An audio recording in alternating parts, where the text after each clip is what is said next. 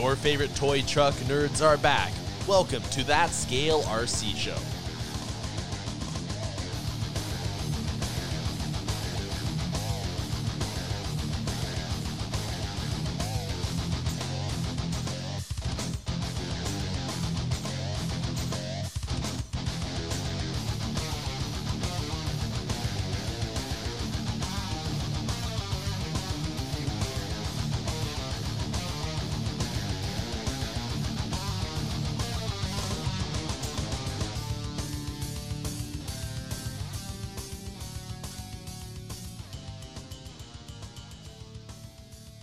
What's up, everybody, and welcome back to That Scale RC Show for episode 72 and the first one of 2021. I'm one of your hosts, Travis, along with Jay and Adam. And sorry for the break. It wasn't planned, but we're back. We're finally here. We had a good couple days without power. Yeah, welcome to 2021, our first episode. That's right. First episode of the year. So, and that's it. It'll be one and done. We'll see you next year. Yeah. We survived 2020. Well, it was off to a good start with the power outage, which delayed our recording. So, God. it's all right. Yeah. We made it, though. And Scooter Scott's like grilling me over generators and stuff. I don't know what he's on about. Is he still going?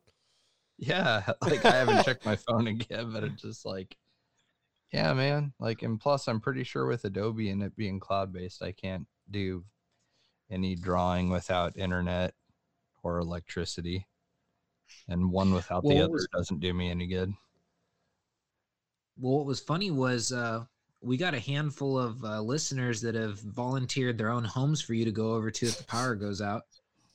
Oh, neat.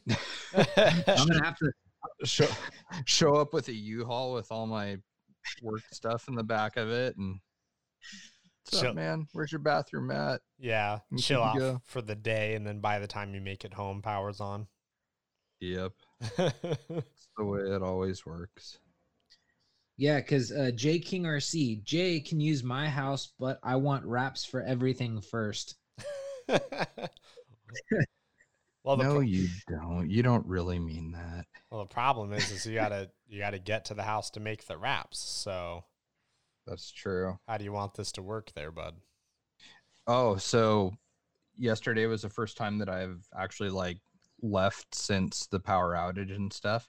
Oh my God, dude. Like the sides of the roads were so destroyed and everything still with trees and stuff down all over. Yeah. Like it was some major happening going on. You should have seen it like the morning it happened, because I got up to go to work and I was like the whole way there I was just like swerving around debris. That sucks. Yeah, it was crazy. The funny thing was I didn't find out that like there was a storm until like after I'd like gotten to work and all that, and power wasn't on everything, because I slept through it besides like a little bit of spurt of rain. And so I woke up and I was just like, dude, what happened? Dude, our house like sounded like it was gonna freaking blow away. Like the wind was 75 here, 75 miles an hour, and it blew two like big heavy 12-foot long ocean kayaks like off of our deck. Like that's how strong the wind was. I've never seen that happen. It was just crazy storm. That's crazy. I'm glad it's over now. It's saying we're supposed to get snow for this weekend, and I think that'll Friday. We'll have like snow on the ground, maybe 4 inches or so for about 6 hours, and it'll be gone until next year. I will, like, in all honesty, be super bummed if I wake up Friday morning and it's snowing. Like, it needs to at least wait until the end of day. Yeah. Because then I don't have anywhere to be on the weekend, and then that's fine. But I really don't want to commute in that, because, boy, if people couldn't drive up here already, they really can't do it during snow. Oh, dude. Oh, my God. I'm so happy I don't have to drive to that driving that to work every day like we did when we lived in Oregon. Like, yeah. Dude, you'd be driving down a 4-lane highway and you're just driving along, and here's somebody like crossing all 4 lanes backwards in front of you off into the ditch, and you've just missed them by like 15 feet. And you're like, oh, cool. All right, I survived that. What's next? And Well- it was just like it was that way every freaking day to work. Well, And- plus all the guys that have trucks that are, 4-wheel drive that just think that that's the automatic antidote for snow. oh, And dude, so then and, they just like, get what so was- stupid.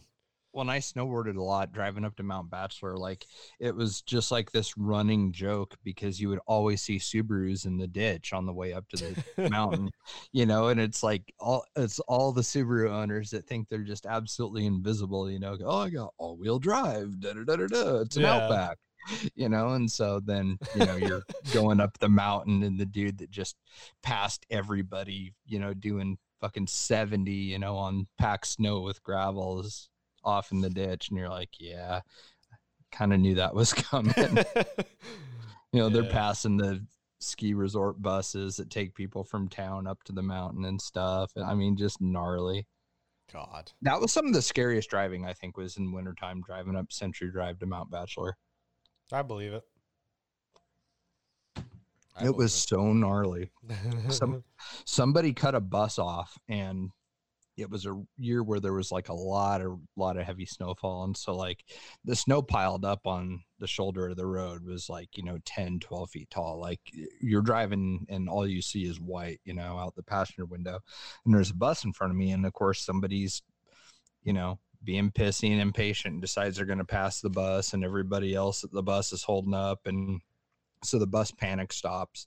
And like, dude, I would have plowed into this dude in front of me so bad. And like, I literally had to take the passenger side front corner of the truck and like push it into the wall of snow on the right-hand side to like physically slow the truck down to keep from hitting the dude in front of me. Like, it was just, Christ.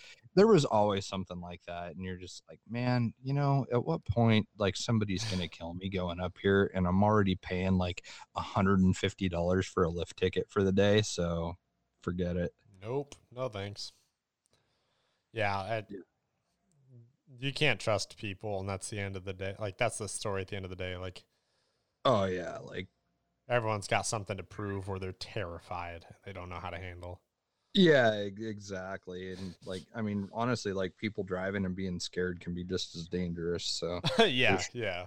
there's really no win in this situation at all, other than just stay home and avoid people in general. Yeah. Best way to beat traffic is just don't go. Basically. Yeah. Just work at home. Yep. Make sure you have a generator though, or Scott's gonna give you hell. Adam, how was your break?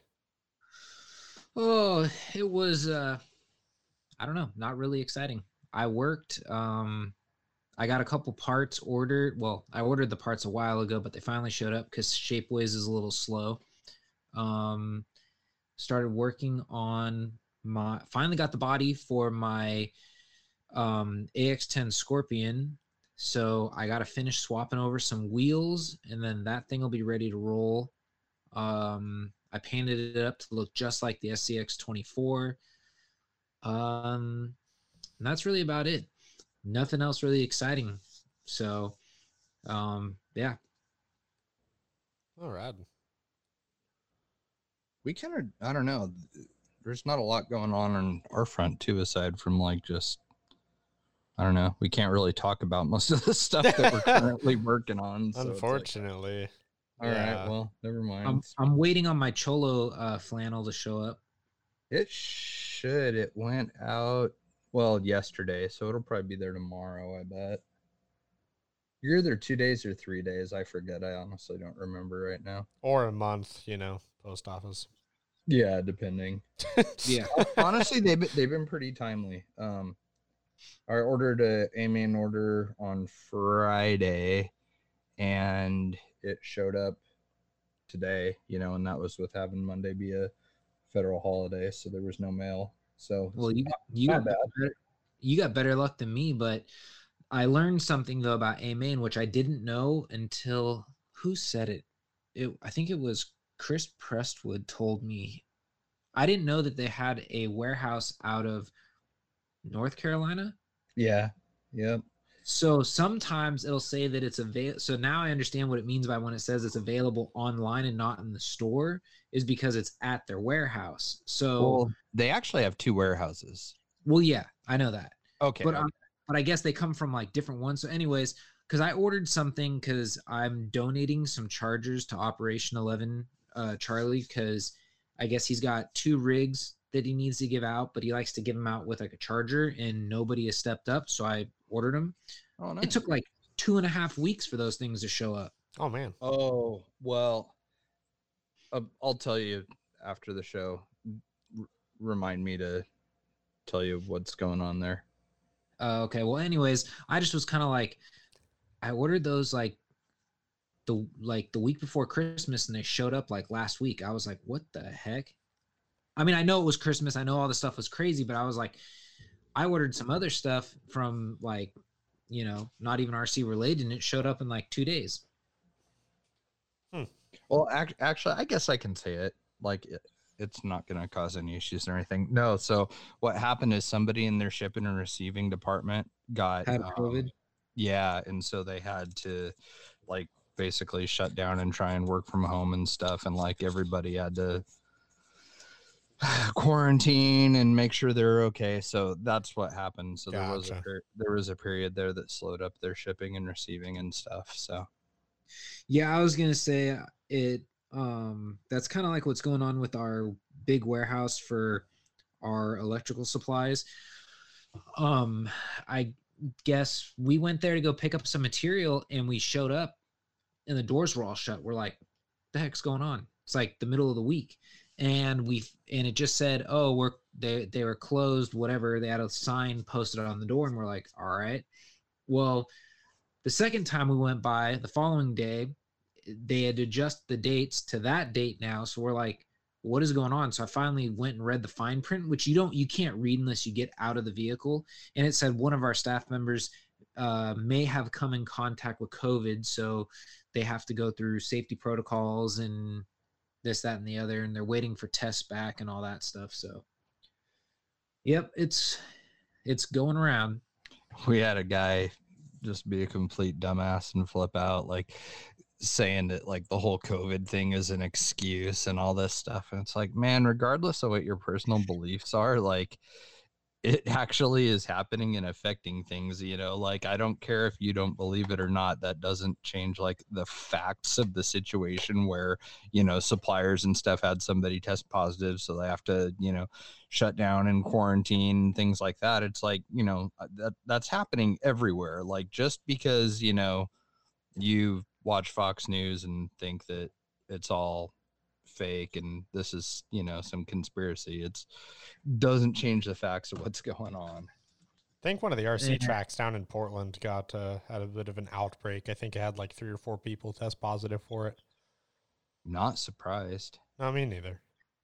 No, I was gonna say even Fox isn't even that great on reporting that stuff anymore. yeah. I'm not gonna go there, but I'm just gonna say all media is the same. So. Oh yeah, no, I'm with you. No, it's just funny. You only can listen to Alex Jones now. No. Is that the crazy guy? Yes. Yeah. Okay. Yeah, that dude's off his rocker, man. Entertainment show. Yeah. He gets so heated. Well, I think that's part of the persona. It's kind of like, is that what it is? Is a persona? Well, that's what he told the divorce weirdo? lawyers. That's what he told the divorce lawyers. I was gonna say, I think it's a little bit of both because, like I said, I don't really want to go this like direction, but like my dad listens to some talk radio, and there's certain.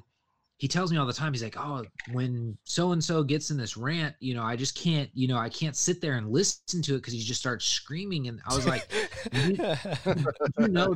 "You do know that that's like a design. Like he does that. He talks all calm, and then he ramps it up right when he gets all to the point, like the meat and potatoes. Then he kind of like calms down again once he's like got his point across, and he continues on with the show. Then he ramps up again." I said, "Haven't you figured that out by now?" Dude, his face, like he is so animated. Like the guy reminds me of how bad actors are on like WWE and stuff. Like he reminds me of that. Yeah. He had some pretty good podcasts with Rogan too. Those were fun to listen to. Yeah. Does he like come clean and actually like ditch the persona? Oh no, it was crazy. Like it was a very wild, like I think the second one was like 4 hours.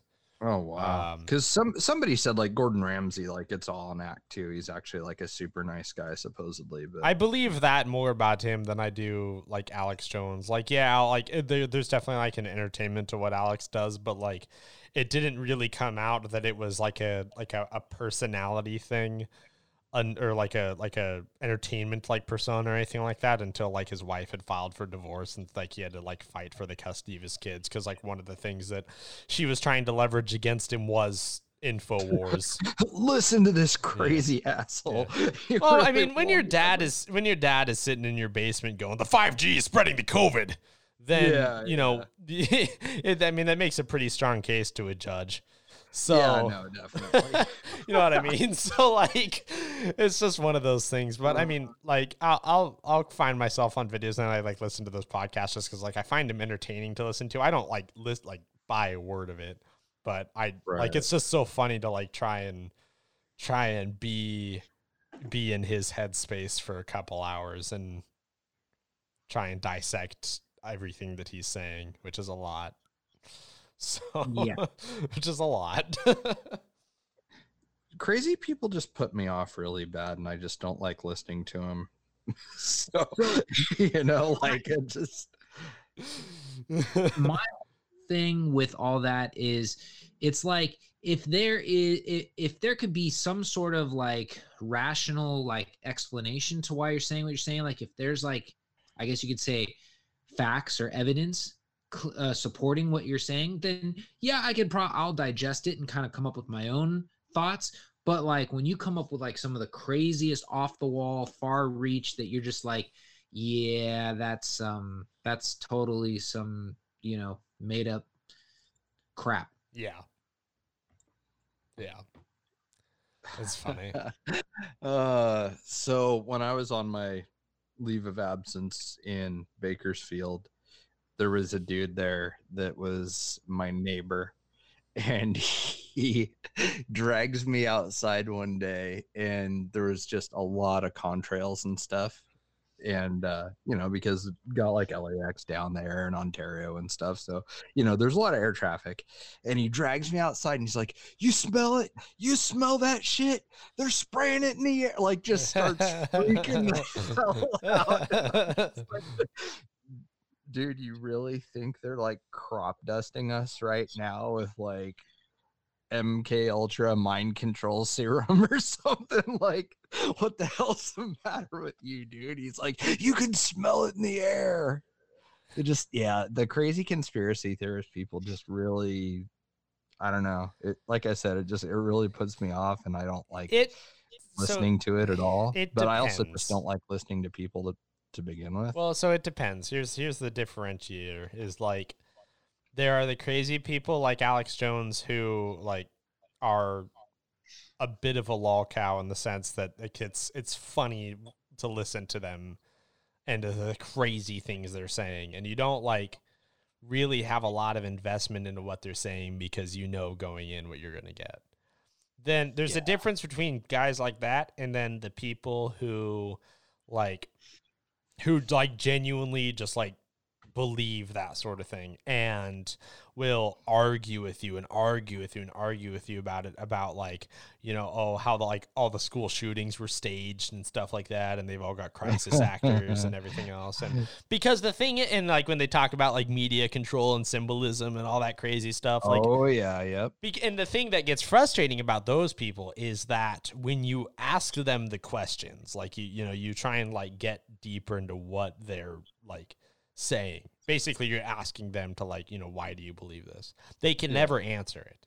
They can never give you any, mad. or they get pissed, or they just deflect and start talking about all sorts of other stuff. Like they never can just answer the question, and that's what makes those people like. I listen to a podcast. I listened to a podcast of like that.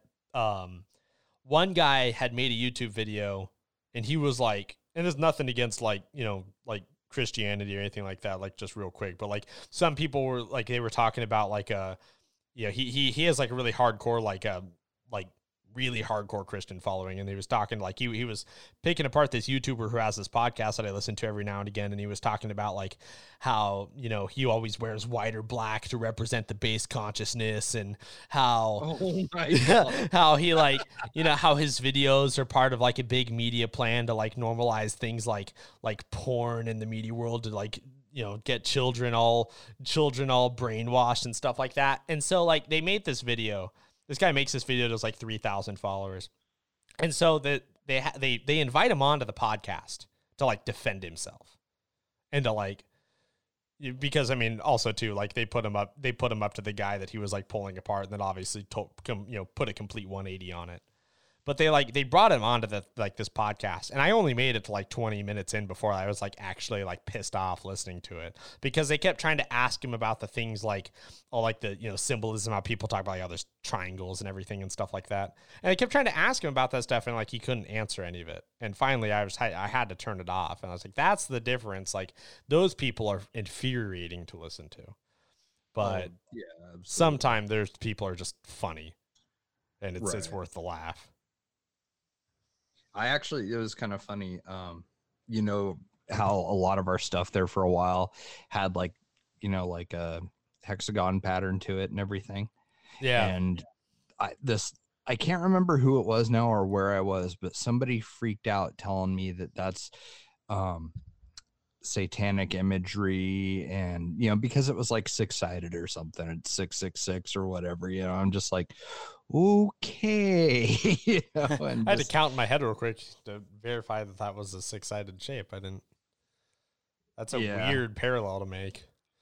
Yeah, exactly. So I was just like, wow, I did not know that. That is incredible. And I don't remember where it was, but yeah, and like Contrail dude, his other thing was not the Illuminati. It was Freemasons.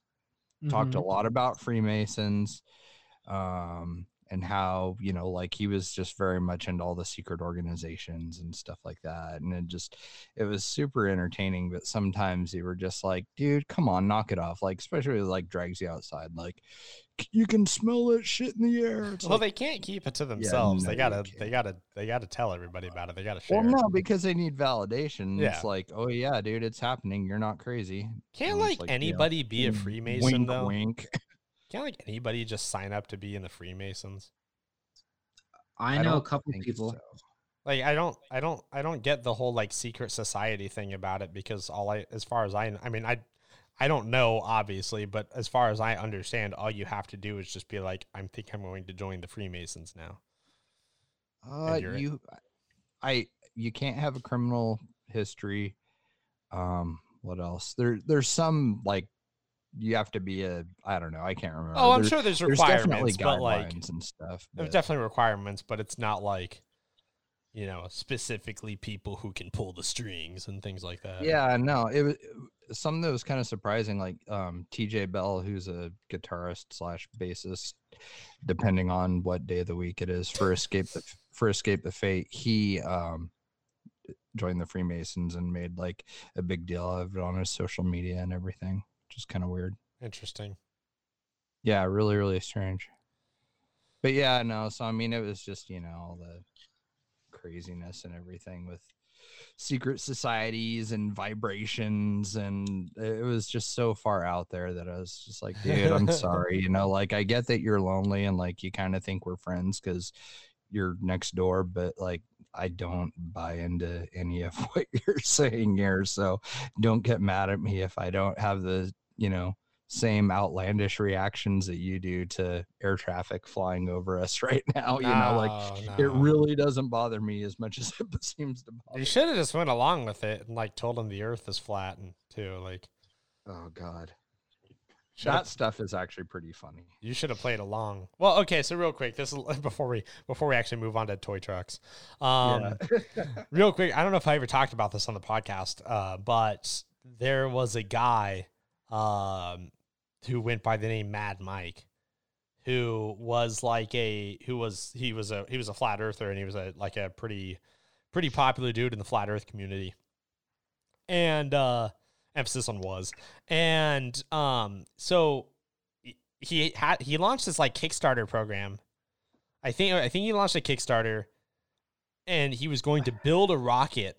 That's right. To launch it out of his backyard to see for himself that the Earth is flat. Because, in airplanes and stuff like that, it's all manipulation, things like that, and everything that NASA does is doctored. And, so,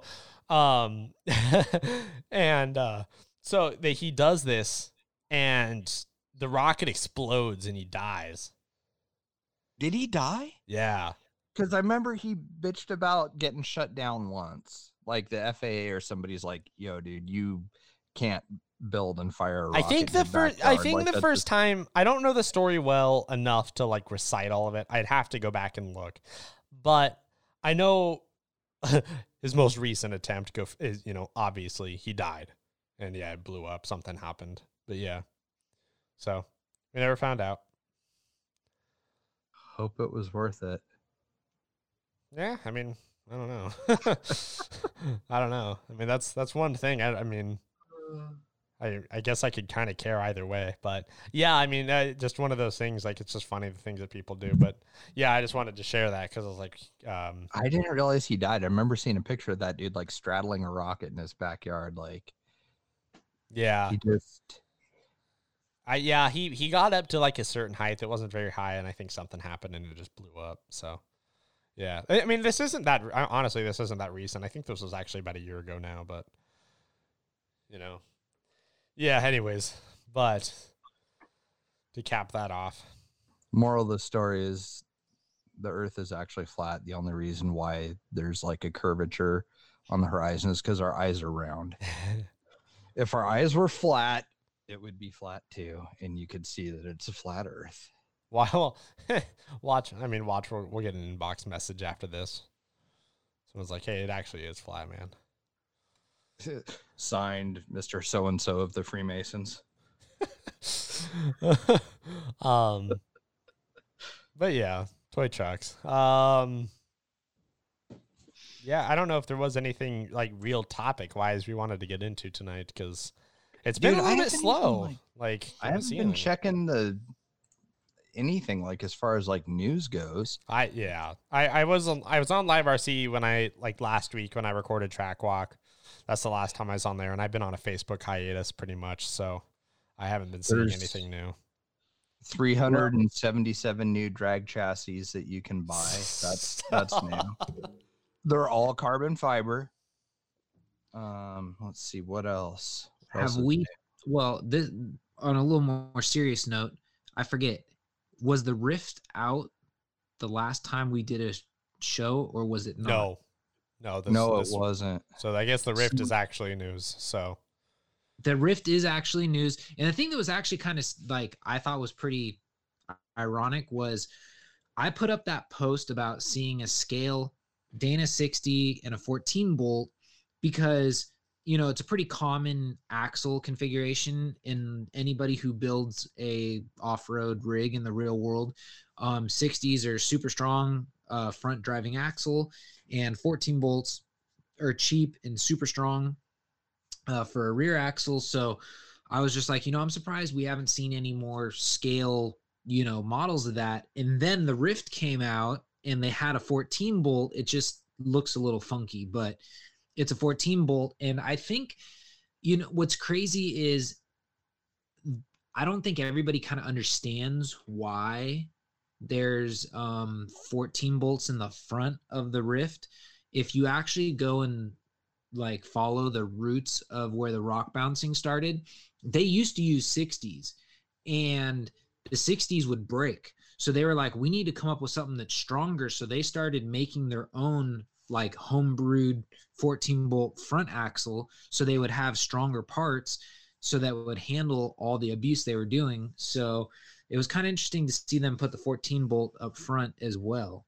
But I just don't think there's a lot of people that realize that. It's kind of a cool detail to add to them, like just that little extra bit. Well, I think it's actually a little crazy that they went all out. They got scale rotors, Oh wait, scale, that thing has rotors too? yeah. That's rad. Yeah, it's got scale rotors, and the rotors actually have the caliper. No, so the caliper sits there, and the rotor actually spins between the brake caliper. Weird. That's really cool. It's pretty scale. I mean, it's a nice looking truck. The thing I'm a little confused about, but I think I'll probably answer my own question, is it sounds like it's already brushless when you get it. Yeah, I think it has that Spectrum brushless system that comes in the Baja Ray. Oh, okay. I do believe, which if that's the case, that thing is a rocket ship, dude. So chances are that Rift is going to be really, really quick. Yeah, that's what I've heard. So, I mean, I don't know. Like I said, it looks cool. Definitely an interesting rig. My only thing with the Rift is, and I truly like say this, with, I don't know, like the utmost respect for everything that Axial does.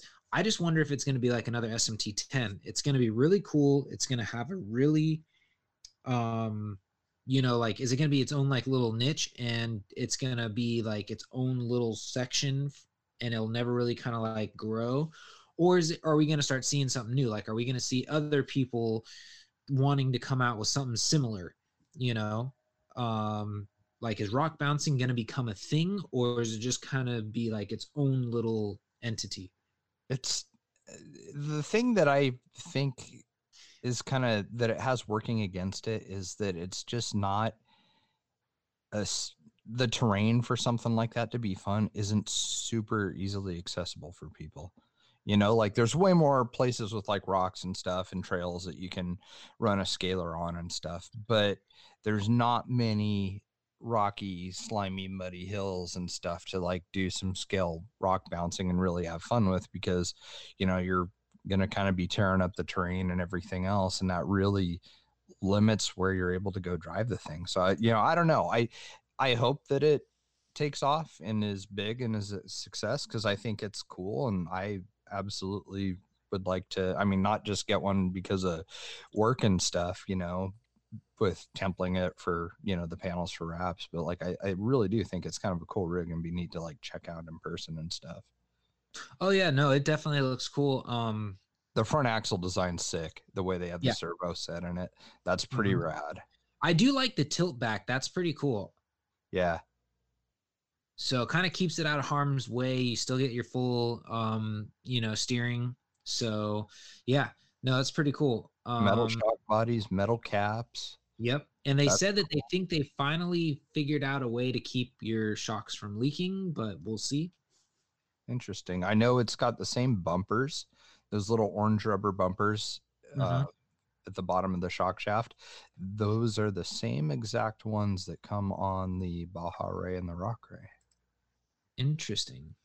Yeah, so there's probably some low-C shock technology going on there, and if that's the case, they probably won't leak if they're low-C stuff, because that's not normally an issue. I mean, I had one of their short courses that I raced for years. It was like the 10 SCTE, and I'd never had any kind of issues with shocks leaking or anything.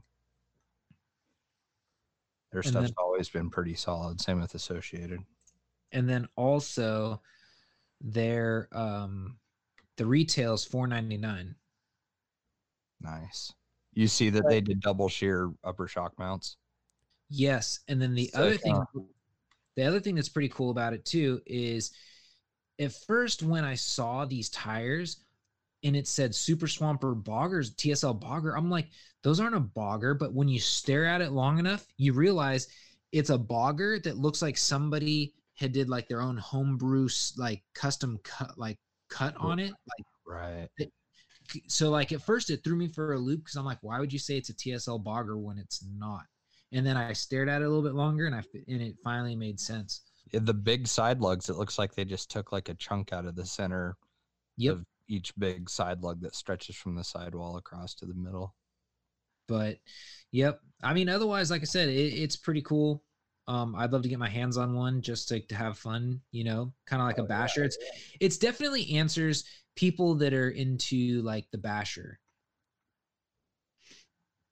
So, and then you are right. It's the Spectrum 2200 kV brushless motor with their Spectrum Firma 130 amp smart ESC. So, so is that the ESC and receiver in one? Or no? I don't know.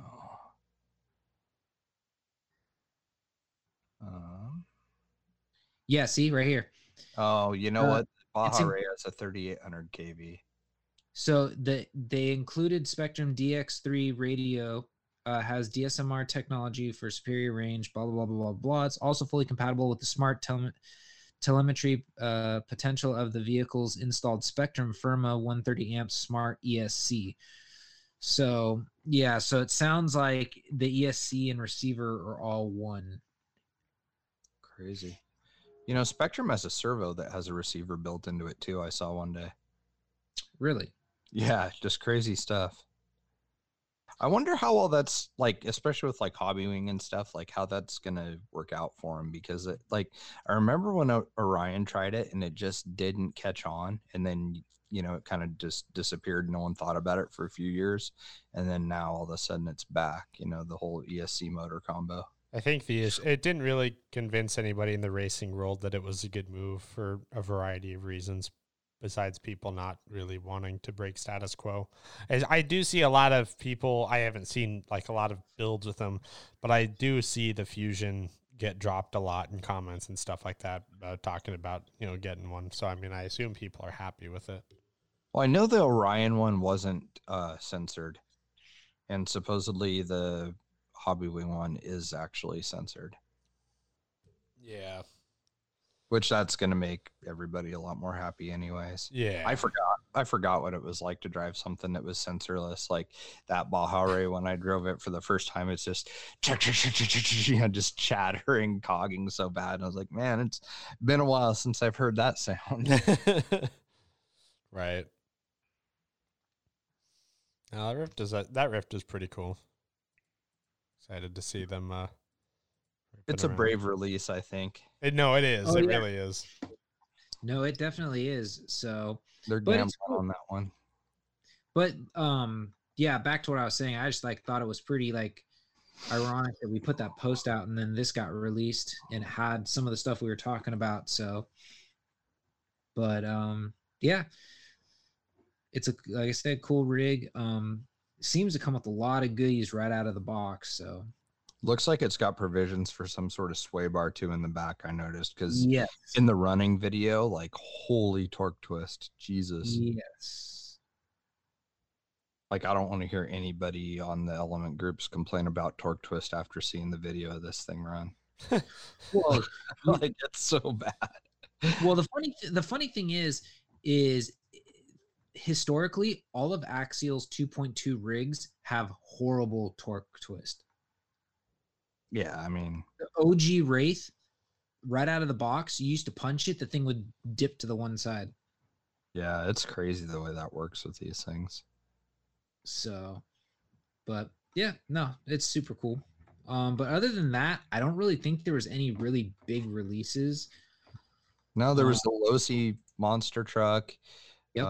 That's out. You can buy the roller now. I see it at A-Main. Looks like yet another Spectrum DX5 Rugged in a different color from the 7 other colors, I guess, or something they got going on now. I thought they only had the orange was the only. They had orange and green, and then the one I'm seeing right now is silver. Oh, it's about time they added a normal color. Maybe I'll end up getting one. Because I just could not. I'm sorry, I just could not fathom getting a bright orange remote. Your Nerf DX5. It's so you don't get shot by hunters when you're out scaling. Yeah. Safety orange radio. Oh, was there any other news besides the Rift? Not really. I'm on A-Main looking at the just arrived, and it's a lot of Hobbywing motors and ESCs. Yeah, I didn't check the coming soon yet, which probably I'll have the Rift. Oh, there's that RC 4-wheel drive cross country, just a plastic China JK type body on a Trailfinder or Gillian chassis. I can't really tell. What is the chassis? No, it looks. I don't know. No, it looks different. The motor's facing backwards too. It's got a weird trans. No, maybe it is a different platform now. I don't know. Whatever that weird powder blue color, like it just put me off so bad that I didn't even want to look at the car. Yeah.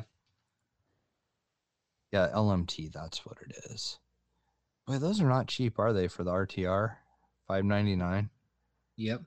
The only thing I think is pretty cool is they actually kind of they broke away from the iconic Gravedigger to an extent. I mean, they still have the Gravedigger, but they also went with Son of a Digger, which was cool because they still kind of kept it in the iconic family, but they picked another team that's not like, you know, the first thing you think of when you think of Monster Jam. Yeah, exactly. So that thing does look really good. Like the Son of a Digger looks cool. If you maybe it was it the Kid or was it the Ready to Run? Hemi-Storm did an unboxing and the thing's massive. Yeah, Ty just got one in too. He said it's pretty good size. Like it's a little bit bigger than the SMT10. Yeah, that's what I've seen. I thought the SMT10 was cool. It was. I mean, I still have both of mine.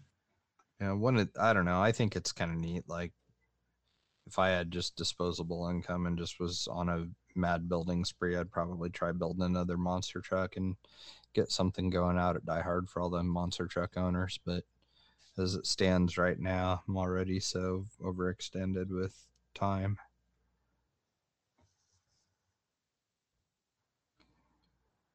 We do have a cool thing coming up, though, that we've been talking about for an event that I don't know if you followed any of that, Adam, but the Havoc style racing.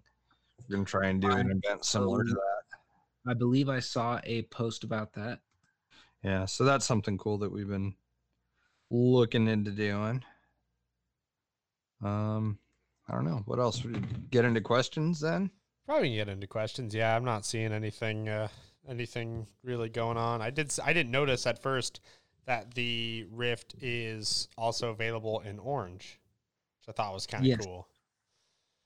I was looking at that, and I think I kind of like the orange one better than the traditional black. I just kind of different. I liked it too. The problem is that when you get something like that to do product shots and everything, like the black's kind of the one to get. Oh no, totally. Which is a better, like from an enthusiast standpoint, that's a huge bummer because I really like the orange one. Because I one of the things that I always thought was kind of neat looking about Rock Bouncers is like super bright powder coated chassis, you know, that are just really elaborate and stuff like that. So like as soon as I saw the orange one, I was like, okay, that looks way more like something you would typically see. Yeah, absolutely. Yeah, we can go and get into questions. So the first one is from Alex Sims. He says, what are some scale details that work on paper but are less desirable once you have them? For example, I had turn signals on my crawler, but using a signal for every single turn while going through the wilderness looks silly as hell. Seems like adding a sound kit or smoking exhaust have similar issues where the novelty factor wears off quickly. Sound kit does seem neat, though. It's neat, but after having one, you're pretty much sick of it after 45 seconds of runtime. Yeah. Like it just ends up being a distraction. So it's like, yeah, okay. That's like, I'll never forget. Todd Norton put one in one of his trucks and we're on the trail. And what's funny is like, we used to go to these events and there was a lot of bottlenecking. So like if you stopped and you stopped running, the thing would do like an idle and then eventually shut off and this will go quiet. Then as soon as you had to nudge forward for a second, you're like, oh, come on. Like I was at one point, we were like, we all stopped and turned around. We're like, dude, unplug that thing. We were so tired of hearing that. Yeah, I felt that just by myself, not around anyone. I was like, okay, I'm over this already. They're cool, you know, they have their place. I mean, I could totally see what he means about like the turn signal. I never, that stuff never really appealed to me because it's the exact like statement that he's making. You're supposed to be on the trail. Who uses their turn signal when they're turning right down the trail? You know, nobody, like that just doesn't happen. Like I understand that, yeah, it's cool, whatever. but it just doesn't, it doesn't serve a purpose. Even the light kits where like your headlights get dimmer when you drive, and then when you stop they get brighter, and or the taillights I know do the same thing or something along those lines.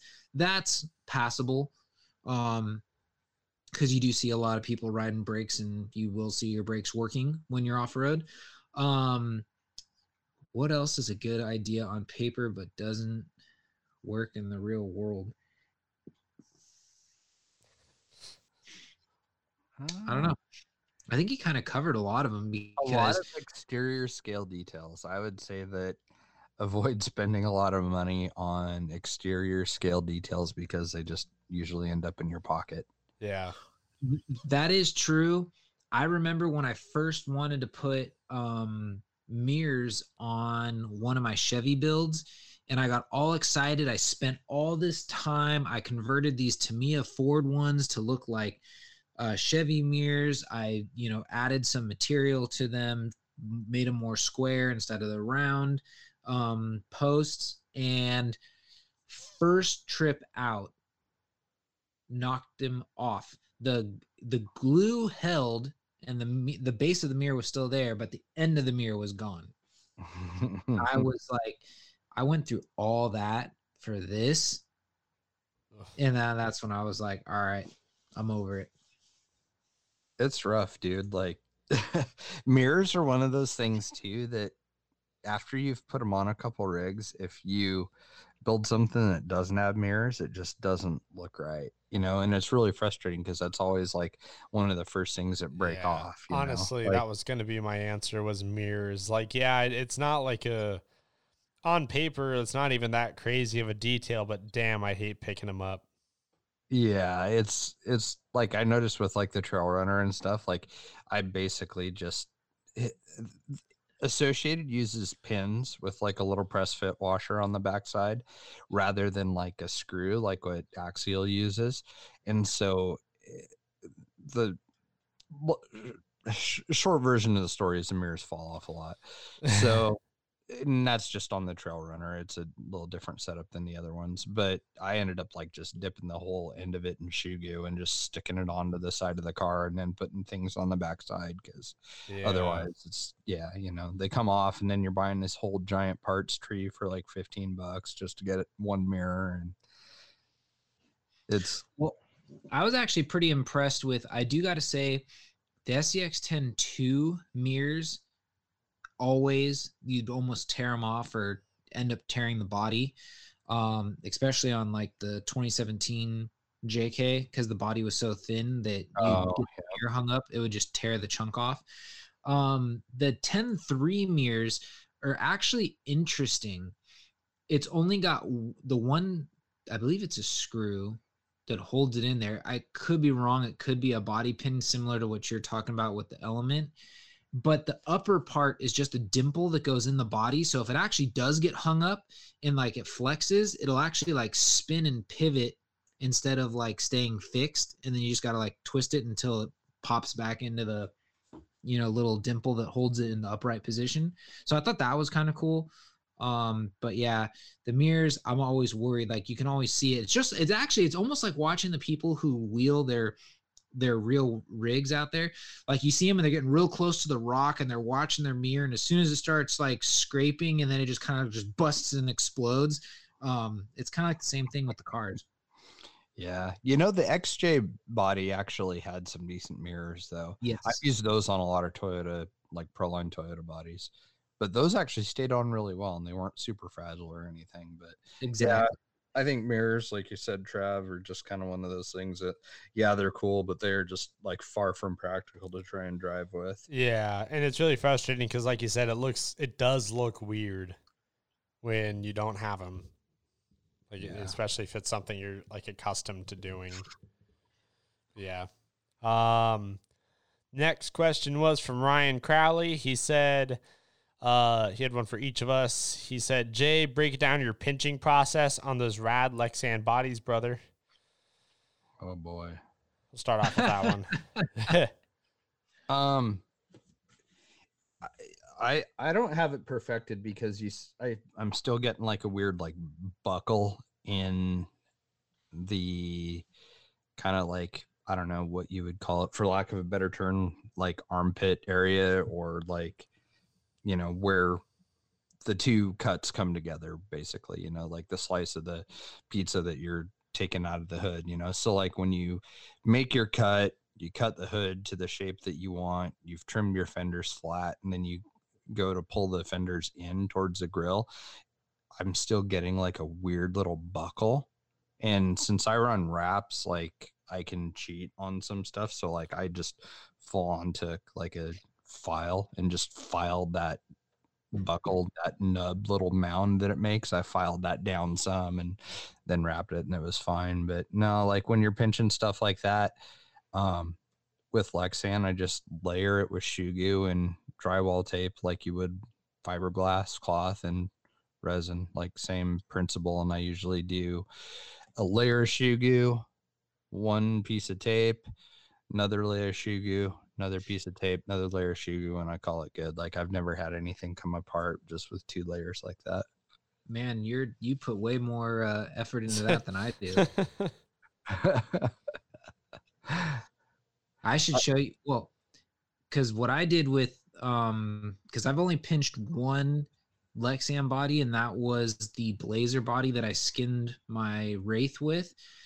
And what I did was, once I knew where I wanted it to be, I put shoe glue there. I left enough material underneath, left shoe glue there. Then I kind of just clamped it together while it was drying. Then the next day, I just add a little more shoe glue at the seam on the bottom side and called it a day. And that thing's never come apart. It's probably a lot lighter than what I did. So I mean, I've done what you're talking about to repair stuff, but I usually only put like shoe glue in one layer of, you know, that the drywall mesh. Yeah. Well, in my defense, I only wanted to do it once and then never have to touch the thing ever again.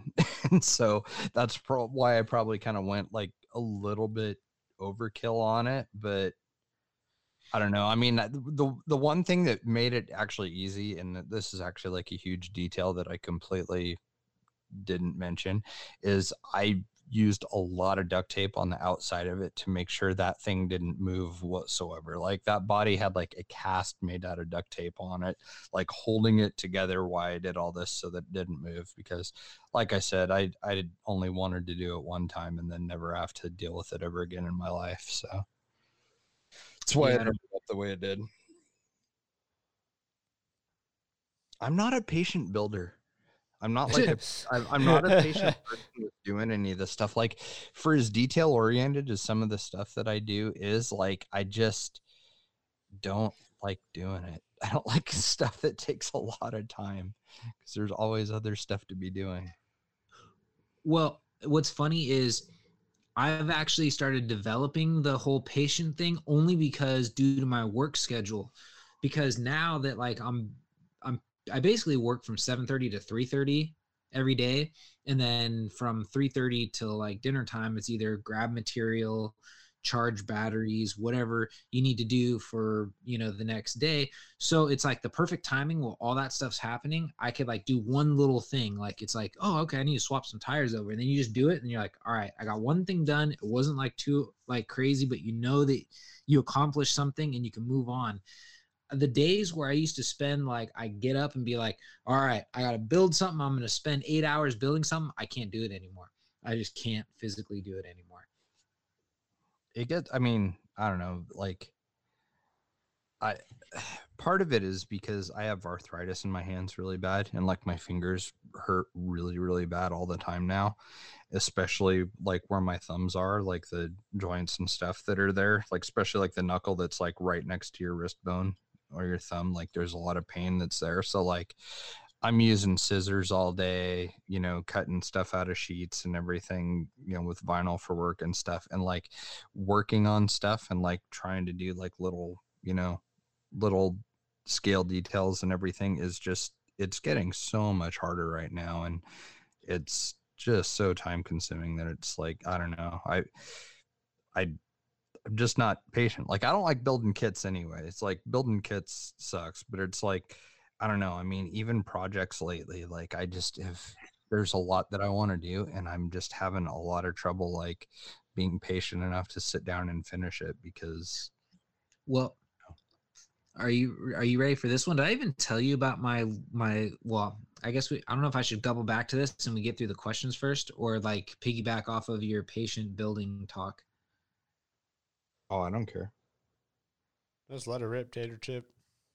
All right. So basically, remember the rig I showed you with the cheetah print seat? Yeah.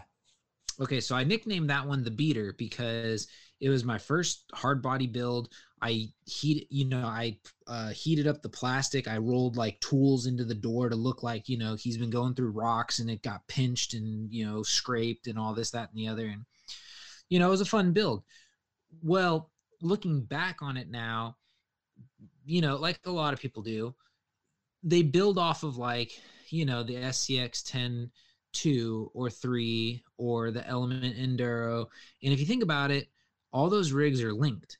And you're putting these you're supposed to be putting these older like K series pickup trucks, which I'm not saying some of them haven't been converted to a 4-link front and rear, but the majority of them are still leaf sprung. So I was like, I'd really like to build another hard body like Chevy truck with leaf springs, but I still want to attempt to make it work halfway decent.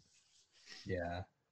So that's my challenge that I'm up to. It was funny because I was on the phone with Ryan Crowley one night and I told him about all this.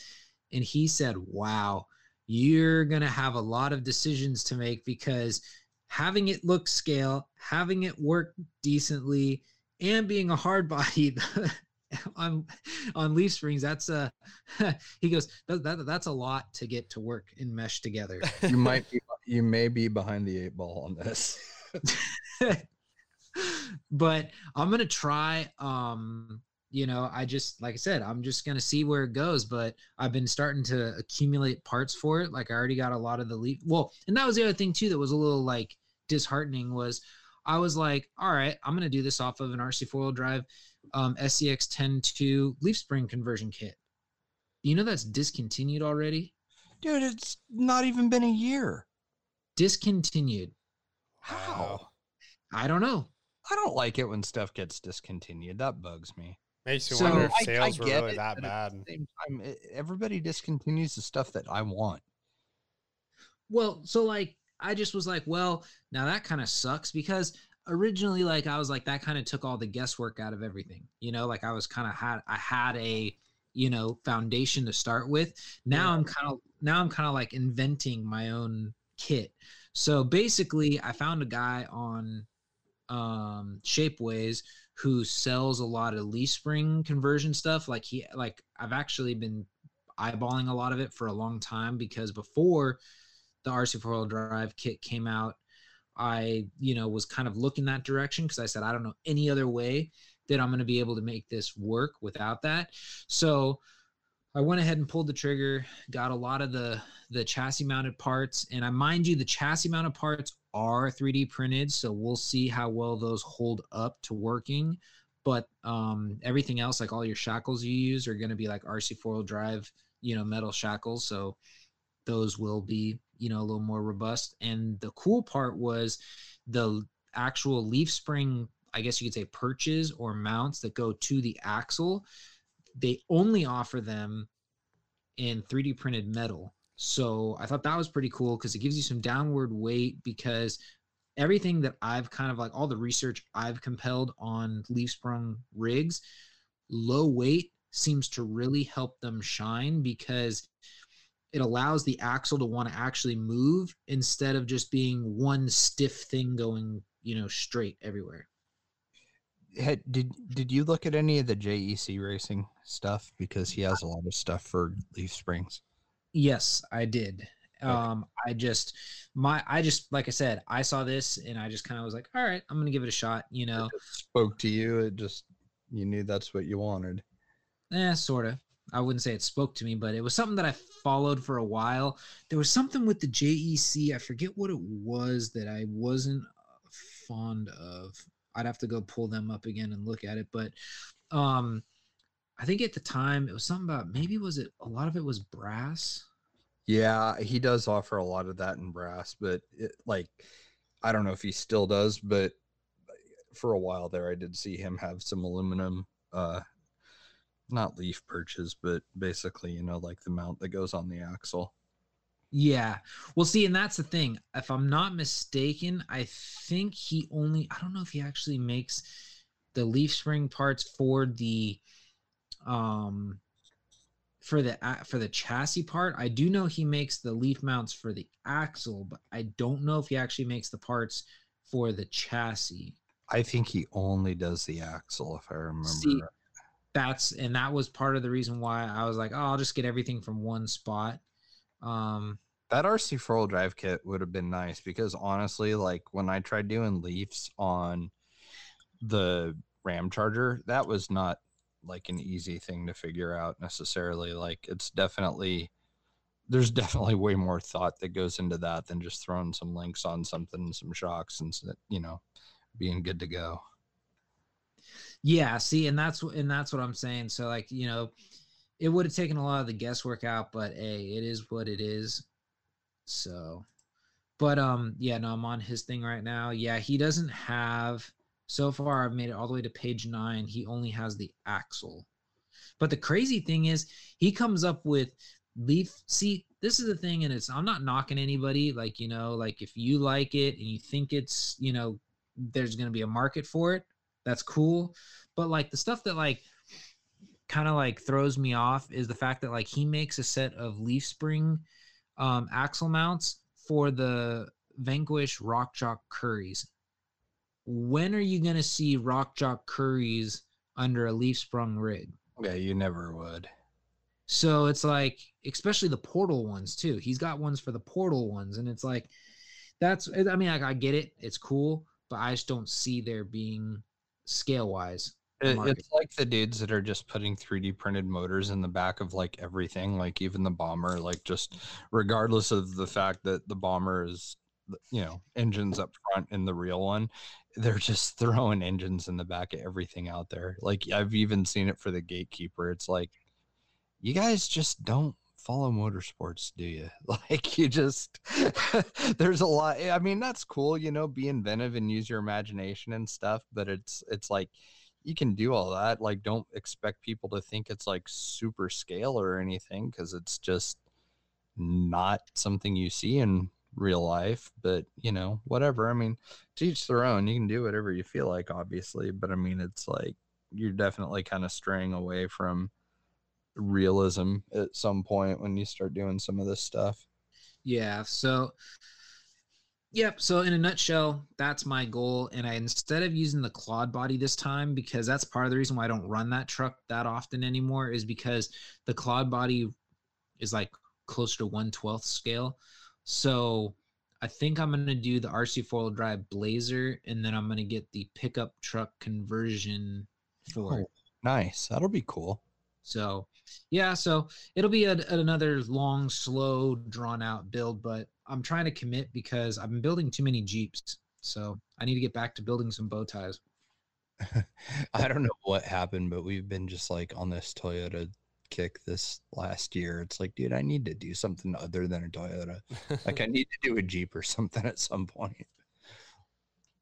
Well, the funny thing is, like, everything I've been doing is a Jeep. It's like I switched over from the Cherokee to the black and gold Jeep body just because I wanted to replicate something I saw online, which was cool. Then the SCX-10-3 came out, and I obviously kept that at the JL because that's the body that came with. And it's like, all right, there's 2 Jeeps, and then I'm almost done with the hard body JK, and I'm like, what's with all the Jeeps?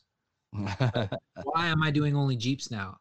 So I said, I got to do something else. And that's when like I said, it gave me the incentive to want to make something work. So I don't know. We're going to see. We're going to see where it goes. The cool thing I got to say, though, about the front leaf spring hangers that I got off of Shapeways is he offers them in like multiple styles. And the style I went with is actually also a servo mount.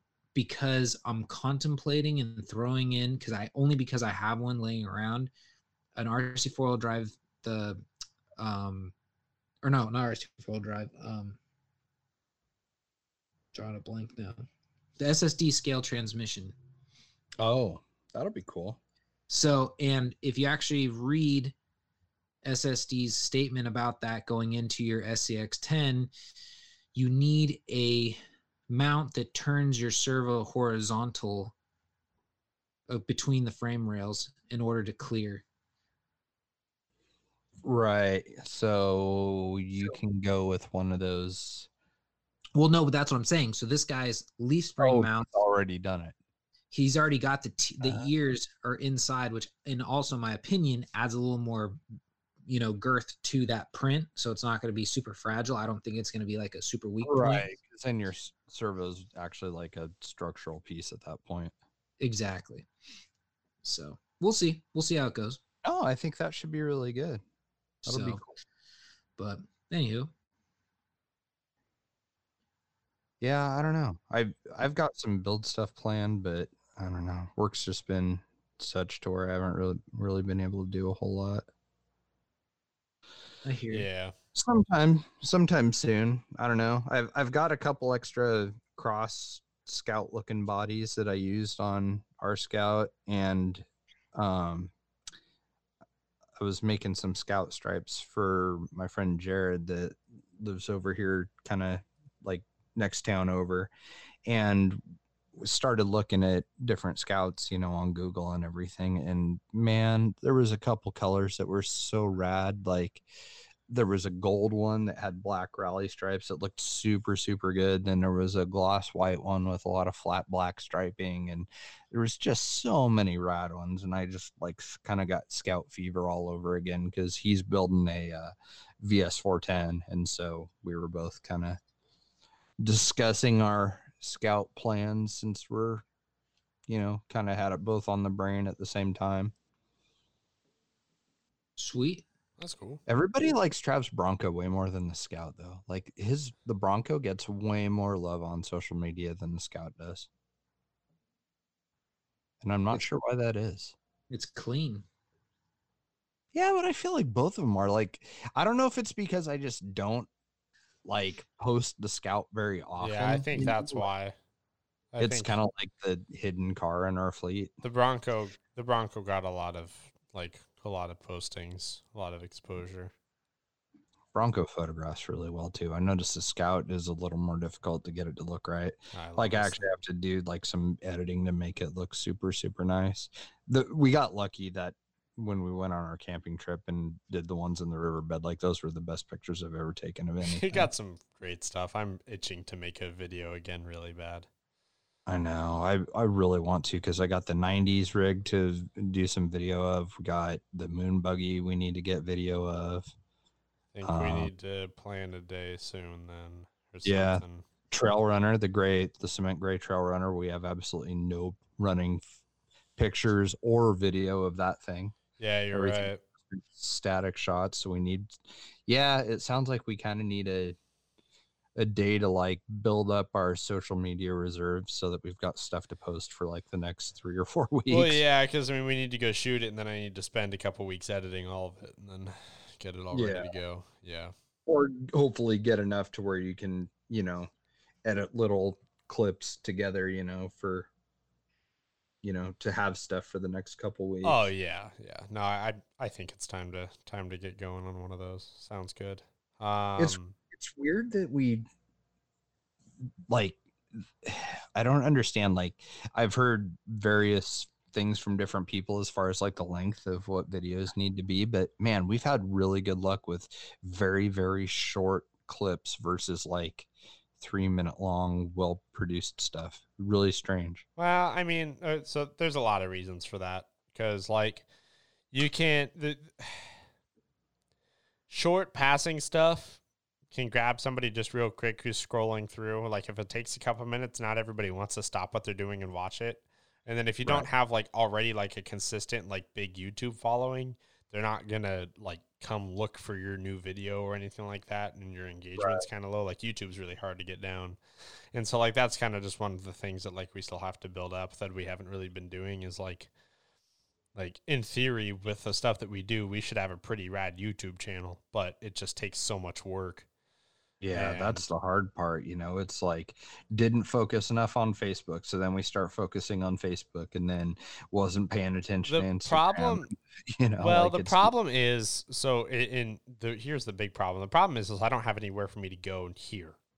Right. I don't have any local crawling spots to get good video at. And that's my problem. Like I could totally go, at least in the spring or summer or wherever, like I could honestly go shoot a video and spend an hour filming or something somewhere after work, like at any given point, but I've got nowhere within an hour near me.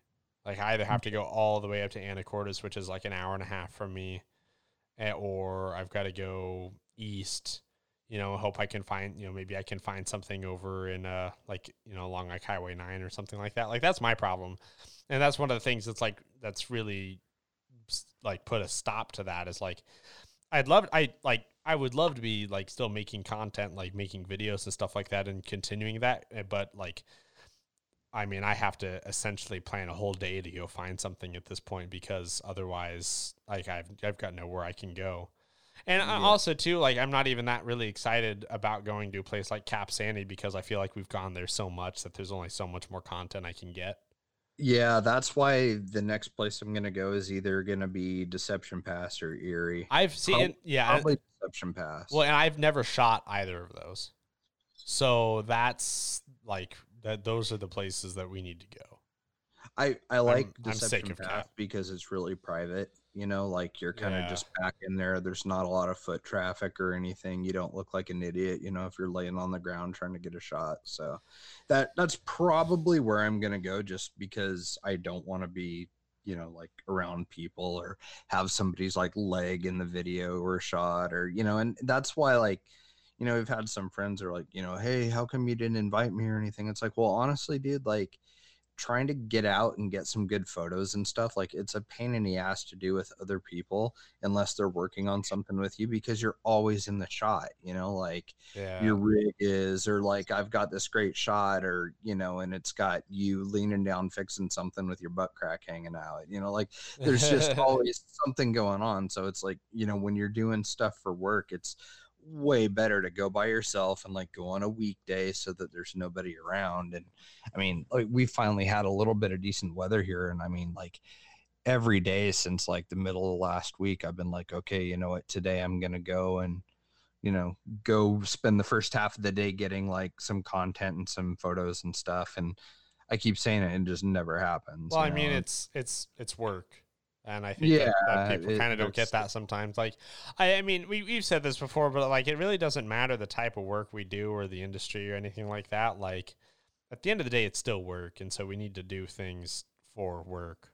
And so if I need to go shoot, I like if I didn't invite you, it's nothing personal. It's I'm working. Like I'm not going there to have fun and have a good time. Like I need to get something done. Facebook and somebody wants to like shoot the shit and talk, and it's like they'll send me a message on Messenger and then like question mark something, because I haven't replied. And it's like man, like just because I'm on Facebook doesn't mean I'm trying to be like social or anything. I'm just trying, I'm addressing a question or a comment or something like that for work. And like there's days that I'll spend 2 or 3 hours throughout the day just on and off of Facebook answering questions and just doing the things that I need to do on there, because it's something that's proven that we need to be present and active on that social media platform, because that's where a lot of our business is getting driven from. And so there's some stuff that some people are going to argue isn't work, but at the same time it's like it's still like a task that needs to be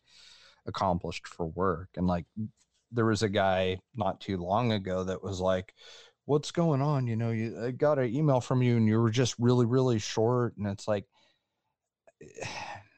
man, like number one, that was probably me, sorry. But yeah, I mean, it's just No, I mean, it was me, but here's the thing. It's like, when you're Facebook friends, you're not necessarily real life friends. Like, you might BS a little bit on Facebook and stuff, but like when it's an email and you're asking about, like, you know, something you want to have done for work and stuff like that, it's like, you know, you sounded really cold or this or that. And it's like, I don't have the time or like the energy within myself necessarily even to have this like really personal interaction with every single person, because it's like, the last time I checked, like on our Shopify, like we have like 40 open orders. It's like, no, dude, like I'm emailing you, like, this is what's up. I need this from you, whatever, or take a look at this. If it looks okay, I'm going to print it, you know, or, you know, if I'm answering a question, I'll be like, we don't currently do this. And then on to the next thing. It's like, it's not something that's personal. It's the fact that it's like, no, this is like my job and there's 40 of you needing something from me right now. And I can't have this like buddy interaction all the time and be bros and friends and chat. It just, it doesn't fit into my schedule, you know. Yeah. And I can't do that with everybody either, because it's like, I'm not like an overly friendly person to begin with, and so I don't like small talk. I don't want to hear about your story of like going to the dunes with your monster truck and it did this big wheelie, or you crashed something the other day and it was so crazy. And it's like, I don't care. Like, I have so much other stuff that needs to be done that it's like, you can't expect that you're going to get that from me just because we're like Facebook friends or something. Like, I've never met you. You know, you can't, it's just impossible for somebody to like give that much of themselves to all of these different people that are demanding something from you. And the whole like buddy friend thing is really, really hard to do when you've got like a lot of people to focus on, customers that you've got to interact with and give attention to. Yeah. Yeah. No, that makes sense. So I don't know. It's just, it's hard. People don't understand the job. They think that it's all playing and not any serious thought behind it or planning or money or anything like that. Like, Yeah. Yeah. I mean, people never will, though. And that's, I guess, kind of the thing. We got sidetracked off questions a little bit. yeah, sorry. No, it's all right. Ryan had another one. This one was for me. He said, Travis, how is that new rig of yours? I don't know what you're talking about, actually, because I don't have a new rig. I just have the Bronco and I have the Power Wagon and that's it. Yeah, Gatekeeper, I haven't even built for you yet. Yes, I mean, like, yeah, that's all. Nothing new. Nothing new. Unless I said something at some point that gave that alluded to me having one, but well, no, not long ago, I had talked about giving you the Bronco, and so maybe that's what he might be referring to. Yeah, I feel like that was, maybe so. Yeah, I guess we didn't make it that public, but he may not realize how long ago that was that I actually had done that. Yeah, I've had the Bronco since like July or August. Yeah. Adam, the Rift, is it the way? Those axles, though. Huh? Well, I think I already answered this when we talked about it earlier. I think he's talking about, you know, there is something that's a little off about, you know, they are a 14 bolt, but it's a little off. Like, it's something just looks a little off about it. So, and also the fact that they are an AR60 width, they're not an SCX 10 width. I've had a conversation with Ryan about that, you know, finding an SCX 10, you know, 14 bolt would be cool, but yeah. And then he says, killing it like no other on this show. Thanks, guys. Moving on, we've got Chris Trudeau. He says, links bent versus straight. I've seen people run them bent all around. What's the deal? Are these better in comp situations versus regular trail driving? And then he goes on to list some combos. He says, bent front, straight rear, straight front, bent rear, bent driver side, straight on the passenger side. Kidding.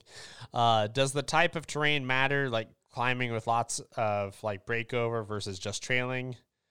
And then he has a separate question after, I'll ask in a minute. So yeah, I mean, this is something actually I think that Dad and I were talking not that long ago about. Oh yeah, because some people are putting the bent leaks on the top. Yeah, putting the bent leaks on the uppers. Yeah. Yeah, Which I get it. Like the element kit doesn't come with instructions, so like I understand if they don't know where the links go. Yeah. I'll put my hand up. I struggled pretty hard with the bent links, but Yeah. Yeah, I like driving with bent links. They work really good. I don't like the fact that they don't look scale, but I don't know. They work great and they do give you a lot of extra clearance, and you've got more contact patch with the tire and everything because of your breakover. So, well, that's not necessarily true about the scale. There are a handful of like really well built rigs out there in the 1-to-1 world that have bent links. Weird. Yeah. So it's not unheard of. I mean, it's more common to see the straight, links, but it's not unheard of to see bent ones. Huh, crazy. Yeah, no, I'd never seen it, so I just was like, but they're not severely bent like the RC ones. Let's put it that way. Like there's like a little bit of a bend up and then to the, to the belly pan versus like some of these that we see, you're doing like almost like a 22.5 degree bend and then it goes to the belly pan. It's a little extreme. Yeah. Like I think if you're doing trailing and stuff, if you want them cool, but they're not going to do you a whole lot of good, maybe on some roots or some rocks and stuff. I don't know. I mean, really the only reason to go to them is clearance. I mean, that's really the only reason why. And I personally don't like them on everything. Like I've got them on like my comp truck, but I'm not going to put them on like the Scout or something like that. And then he says, perhaps a crawling vocabulary segment similar to the TSR, like word of the week, only crawling specific. Missed you guys. We could do something like that. The only thing is, one, we'd have to put some effort and thought into it, and I think we'd all forget. And two, between the two shows combined, I think that at least with me, sometimes I start a little bit more drama than I tend to with the shows. So the last thing I want to do is get accused of stealing a segment. So yeah, it's as fun as it would be. I think we'd be over it. Yeah, I can't be trusted to take something like that seriously anyway, so it's best that I just don't even do it. Well, that's true too. Yeah, so in a way, we're kind of doing you guys a favor. Yeah. Nick LaRusso, he says, welcome back. Hope you're all rested. Will Adam be getting a Rift? I would like to. I just don't think it's going to happen as quickly as maybe some people would think. I got money going towards other projects right now, so that money going towards the Rift, just don't see it happening right now. Fair enough. We're getting one though, so yeah. Well, I think everyone's like shocked when you guys say you're gonna get a Rift because they know that you're, Yeah, it's just a template. Like it's got panels. I'd be an idiot not to do, to offer stuff for it. It's gonna be pretty popular. So yeah, we have to get. I mean, it's just one of those things. Yeah. Whether it'll get driven a lot, that's a different story. It probably won't. It'll probably just sit. Like, I mean, we've had a UMG 6x6 since October, and it's never been driven. You can send it to me, and I'll drive it for you. It's just sitting on the shelf above my head, and the bed of it is full of parts that are supposed to go on it and haven't. Wow. Yeah.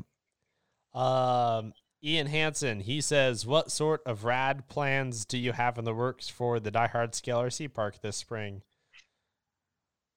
Havoc Racing. That'll be one of the new things. That's going to be pretty fun. It's really the only thing I know of that's been talked about. Also, he's still the only guy seen with the Trail King. Yeah, I know. Same here. Ian. I like it when Ian pops up every now and then. We need to see more Ian this year. Come out, Ian. Yes. Have fun. This one is from Aiden Burke. He says, I think this one's for me. He says, should Dakota smash Spencer out of the way of the first lap of Q1 at SIC? Well, SIC's already happened at this point. Aiden is the of the Extra Lap RC podcast over in the UK. Oh, okay. And so, yeah, I watched that video a couple times, like right when that had all come out.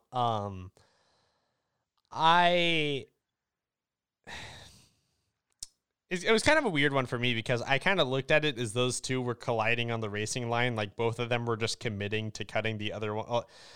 Both of them were converging on the racing line and were expecting the other one to pull out of it. And then neither of them did. And Yeah, since at that point, it's a racing incident, right? that was kind of my thought. Like, I thought it was kind of dumb by both of them, but like, I mean, in a way, like as much as people hate to hear it, I do kind of think it was incidental contact.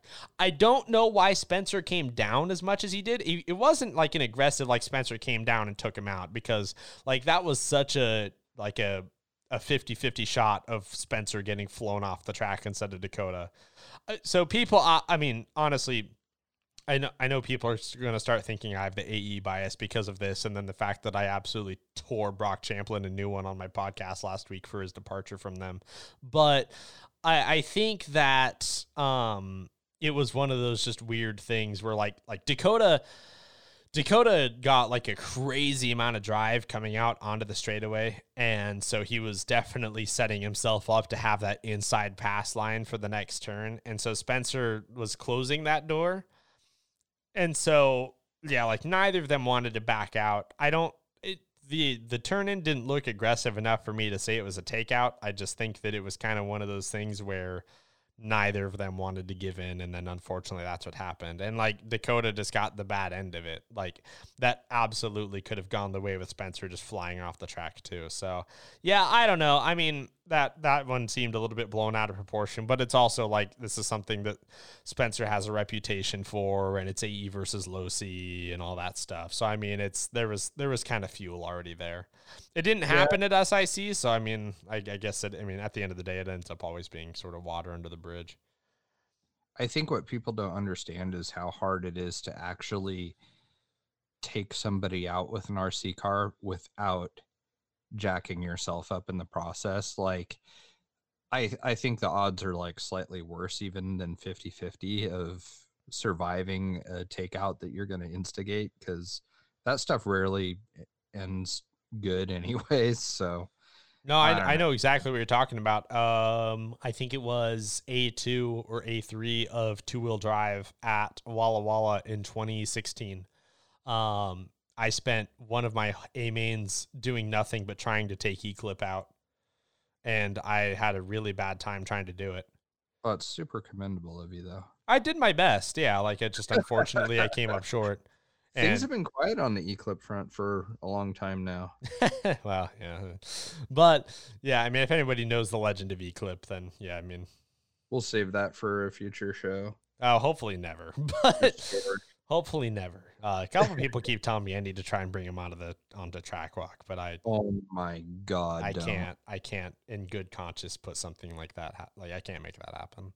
No, like giving somebody like that a forum to voice. You can't give someone like that a platform, but also like, I mean, that doesn't help anything. That's just making things worse. And I've been very much an advocate of being anti-E-Clip, but yeah, I mean, different time thing, but like, you tore somebody apart on your podcast, huh? Oh, man, people in Scale RC would not be able to handle somebody being okay. If we criticize someone on this show, people's minds would explode because you can't, that's just unacceptable. So, all right, I'll give you the Cliff Notes. The Cliff Notes is that there's a young kid. He's like, I think 18 or 19 now at the absolute oldest. He's a year removed from high school. His name's Brock Champlin. He is a really good, like 10 scale carpet racer, and he's good on clay. I mean, he's good. He's fast at just about everything, right? And he was getting paid by EE. Well, long story short, mid-contract, he goes to Associated, super unhappy, and tries to leverage a raise out of him because he felt that he should have been paid a lot more, and he was unhappy with the situation, and that they didn't use his feedback or anything else. And so with a year left on his contract, he goes to them and goes, here's your opportunity to give me more money. And they said no. and released him. And so he bought himself out of his contract and, made this big old post about everything, about how it was this or that, and calling out AE for this and that and everything else, and thought that, that he was, thought he was worth more than what he was getting, and that he didn't have the support from the team or whatever. It's the support thing. Like, I can understand sometimes people don't get have good fits. But he was talking about this, and it just kind of tore everybody apart. And my whole thing was just I don't know, that's kind of a bold. And the thing about this guy, this is my main point, was to go to do this to a place like Associated, who their number one driver is a 2-time world champion before the age of 21 or 22. And so the bar has been set. You're going to go to them not having won anything, tell them that you're worth more than you think you're getting. And then you're confused why they say no.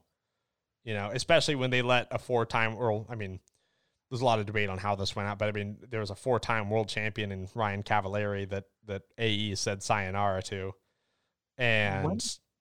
I mean, I was like, what was going through your mind at that point? Who gave you the advice to do that? Because that wasn't smart. And so my whole thing was you just number one, if you're going to chase the money in RC, you're doing a bad thing doing it. But two is you haven't done anything to leverage that. I was three, you're 19. And I wasn't trying to get personal or whatever, but I mean the kid drives a black AMG C class, a really nice car for his first car and stuff like that. So I was I honestly I had to kind of take the position of this guy doesn't have a concept of money and its value. Yeah, probably not. Yeah, and so I was just that doesn't paint a good picture this early in your career, as because then what happens next is where do you go? I was why not just finish out your contract and then just go somewhere else, and then you don't have to do any of that? At what point are people going to see the error in lighting up your former sponsor online? That is such great incentive. Yeah, that was other brands to never touch you again, because we don't want to pick this guy up, because if things don't go exactly his way, he's gonna have a public freak out and light us up just like he did, this brand. So at what point are people gonna be yeah, that's a bad idea because nobody's going to touch you? Yeah, because I read through his post, and then he had another Talk It Up Tuesday on Live RC where he kind of just went deeper into all that conversation. And I looked at that and I was just I just don't see how this reflects poorly on AE.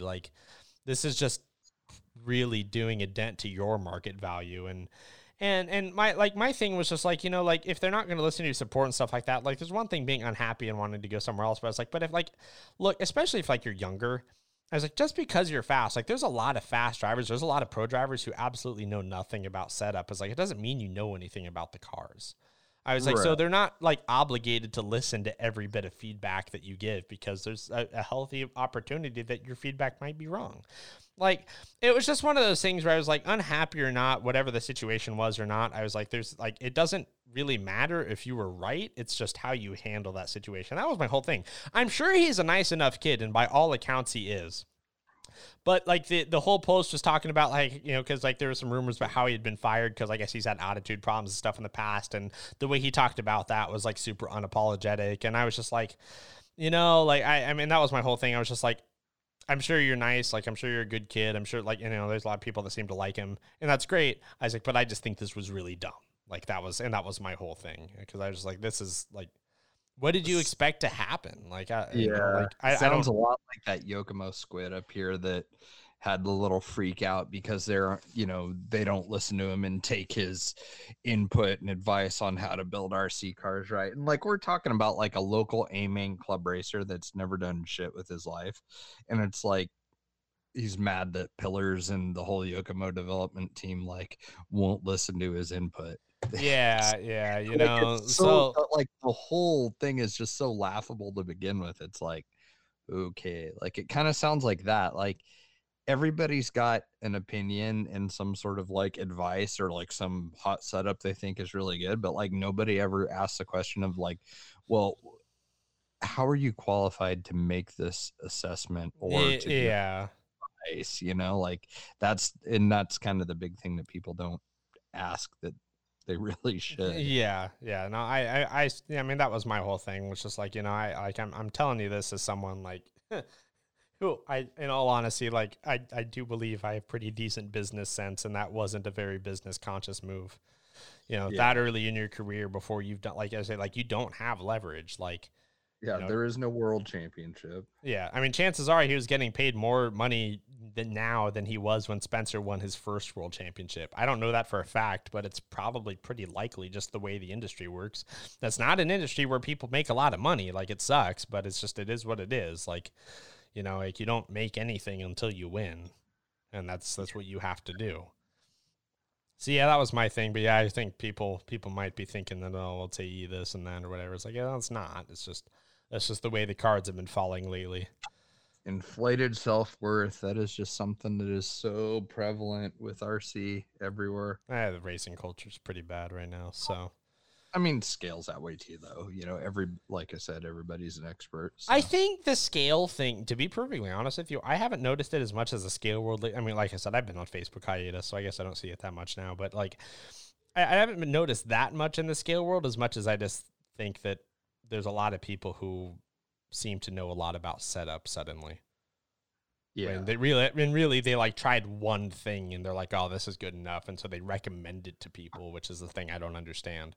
Especially when it's like, I mean, you're not asking the right questions. Like, is the terrain similar? Like, is the weight of our truck similar? Like, there's just so many things that factor in that people gloss over because honestly, I don't think they know enough about it to offer a decent explanation. And so it's like you just get these like bullshit answers and product recommendations out of people that have absolutely no business giving them to begin with. Well, yeah, I think it's also a silent majority thing too, though, because I think there's a lot of people who do actually like not know and know they don't know and will go and read through those forums for answers.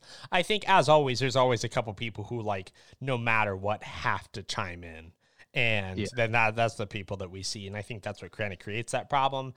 I think the racing world is a little bit on a worser step right now just because of just the way it's just gone and just the way it continues to go. And it's just kind of, I mean, like the whole drag racing thing on top of that. So, I mean, like, I don't know, scale these days, at least from all my accounts, besides everyone being an engineer suddenly is, I mean, in all honesty, it seems like it's gotten a lot mellower, which is cool.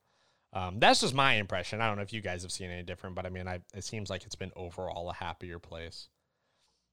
Yeah, for the most part. This week. Like I said as of late, I guess I wouldn't know, but yeah, I mean, yeah, no, it's just the typical dumb stuff, Yeah, everybody's an expert, and men are terrible when it comes to admitting that there might be something they don't know or that aren't an expert on. And so, everybody has to kind of like puff their chests out and flex on everybody else with their scale knowledge. Yeah. The last question we had was from on Instagram at Dad's RC Workbench. He says, 3800 kV motor too much for a crawler. I might get one for my gatekeeper, but worried about breaking parts. I don't know. I got a 3100 in mine with a 3-cell, and you will definitely break parts if you don't exercise a little bit of restraint driving with it. A lot of it's going to depend on the electronics he has, but like I know, like with the Tekin stuff with my 31, the way I've got it geared, like it can do everything from crawling to going fast and jumping stuff, and it doesn't have any heat issues or anything. So I kind of found that sweet spot. So I don't know, my gearing may work for you if you're going with a big radical motor like that.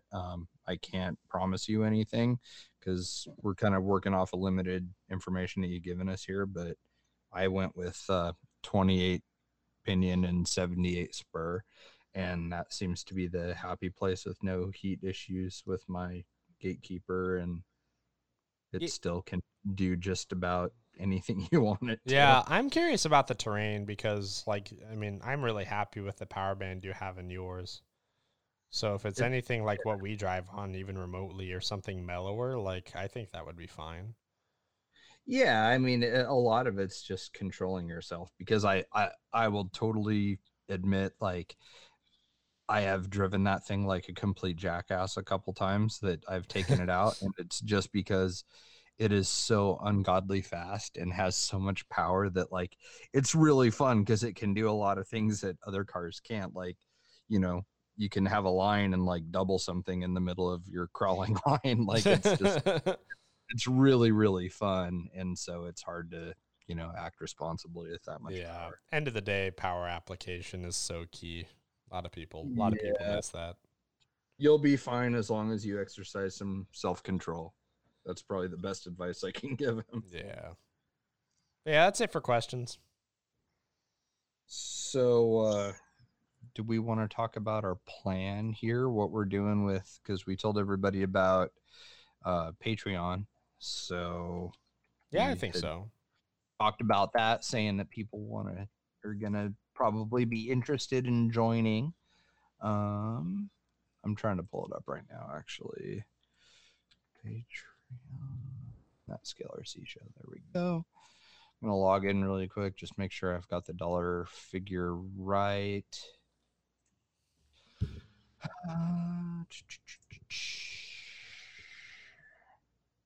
All right, so I guess I'll explain this since I've got the information sitting in front of me. Our Patreon, we get about $54 a month right now. I think at one point it was as high as 72, I want to say, but currently we're at 54 a month. We've taken money out really, I quit taking money out a while ago to cover our subscription fee and stuff, you know, for Podbean. But what we did, like, give you some money for your microphone, Adam. I think that was really about all we've done with our Patreon. Yep. Okay, so our current balance is $459. I'm not sure what they're going to take out of it when we withdraw it, but what we decided with the way that our current climate, you know, the current situation that everybody's dealing with in the country right now, as far as like travel and COVID and everything, that chances are it's going to be a little bit before Adam gets up here, because if you've been following the show, we've been kind of just rat holing money away to pay for a plane ticket and stuff to get him up here to get some good content and have some fun and laughs. But it's probably not going to happen for a while. So we've decided to take that full balance and we are going to build a truck and we're going to give it away to one of our patrons. So if you're currently a patron, this is like a big thank you for all the support that we've had from you guys. And this is also to encourage people to become patrons, because then we can do more fun stuff like this for you guys later on down the road too. So we decided we're just going to blow all of it and put together something rad that is custom, that each of us, you know, has kind of got some input on and put some effort into. And, you know, it'll be this collaboration between the three of us, and you guys will win a brand new rig. So that's what we're doing. Yeah.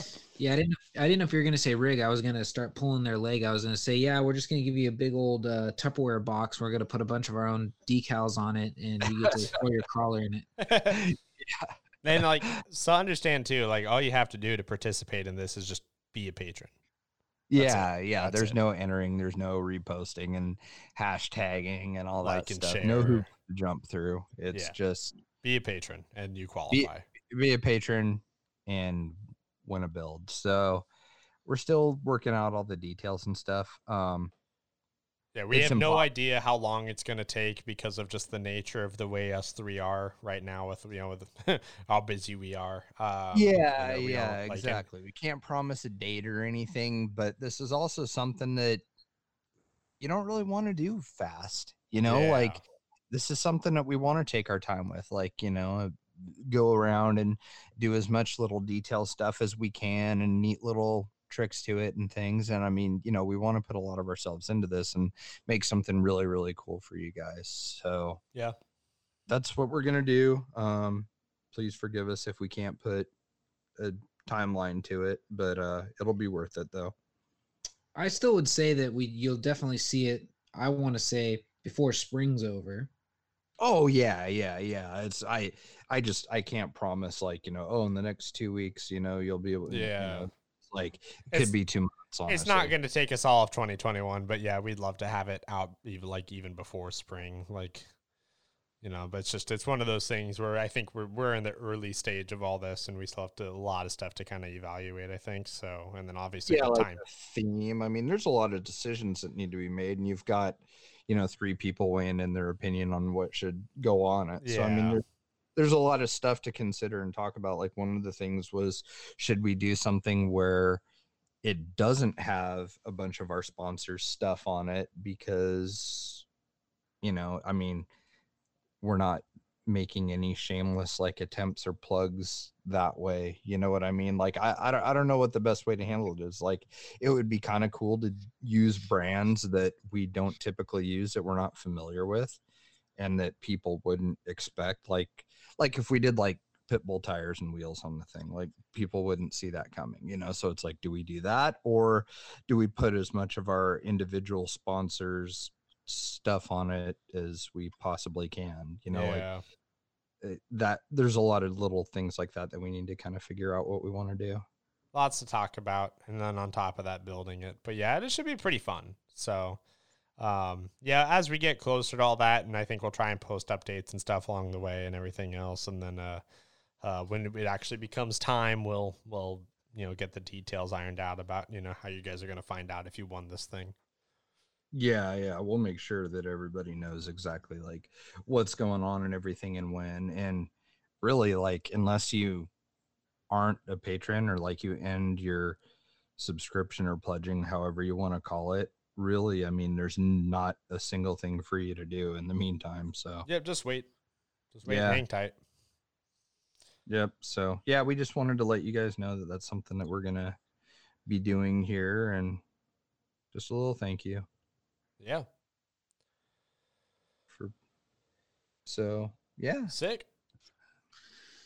Yep. So, yeah. I think we're probably okay to wrap up. We're about an hour 46 in. So, yeah. If you guys are good to call tonight, then we can get on out of here.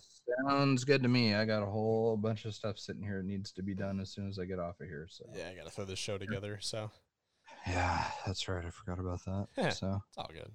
All righty. Cool, guys. Well, thank you. Thank you, everybody. Yeah, good first show back, and we'll see you guys next week. Yep. See you next week.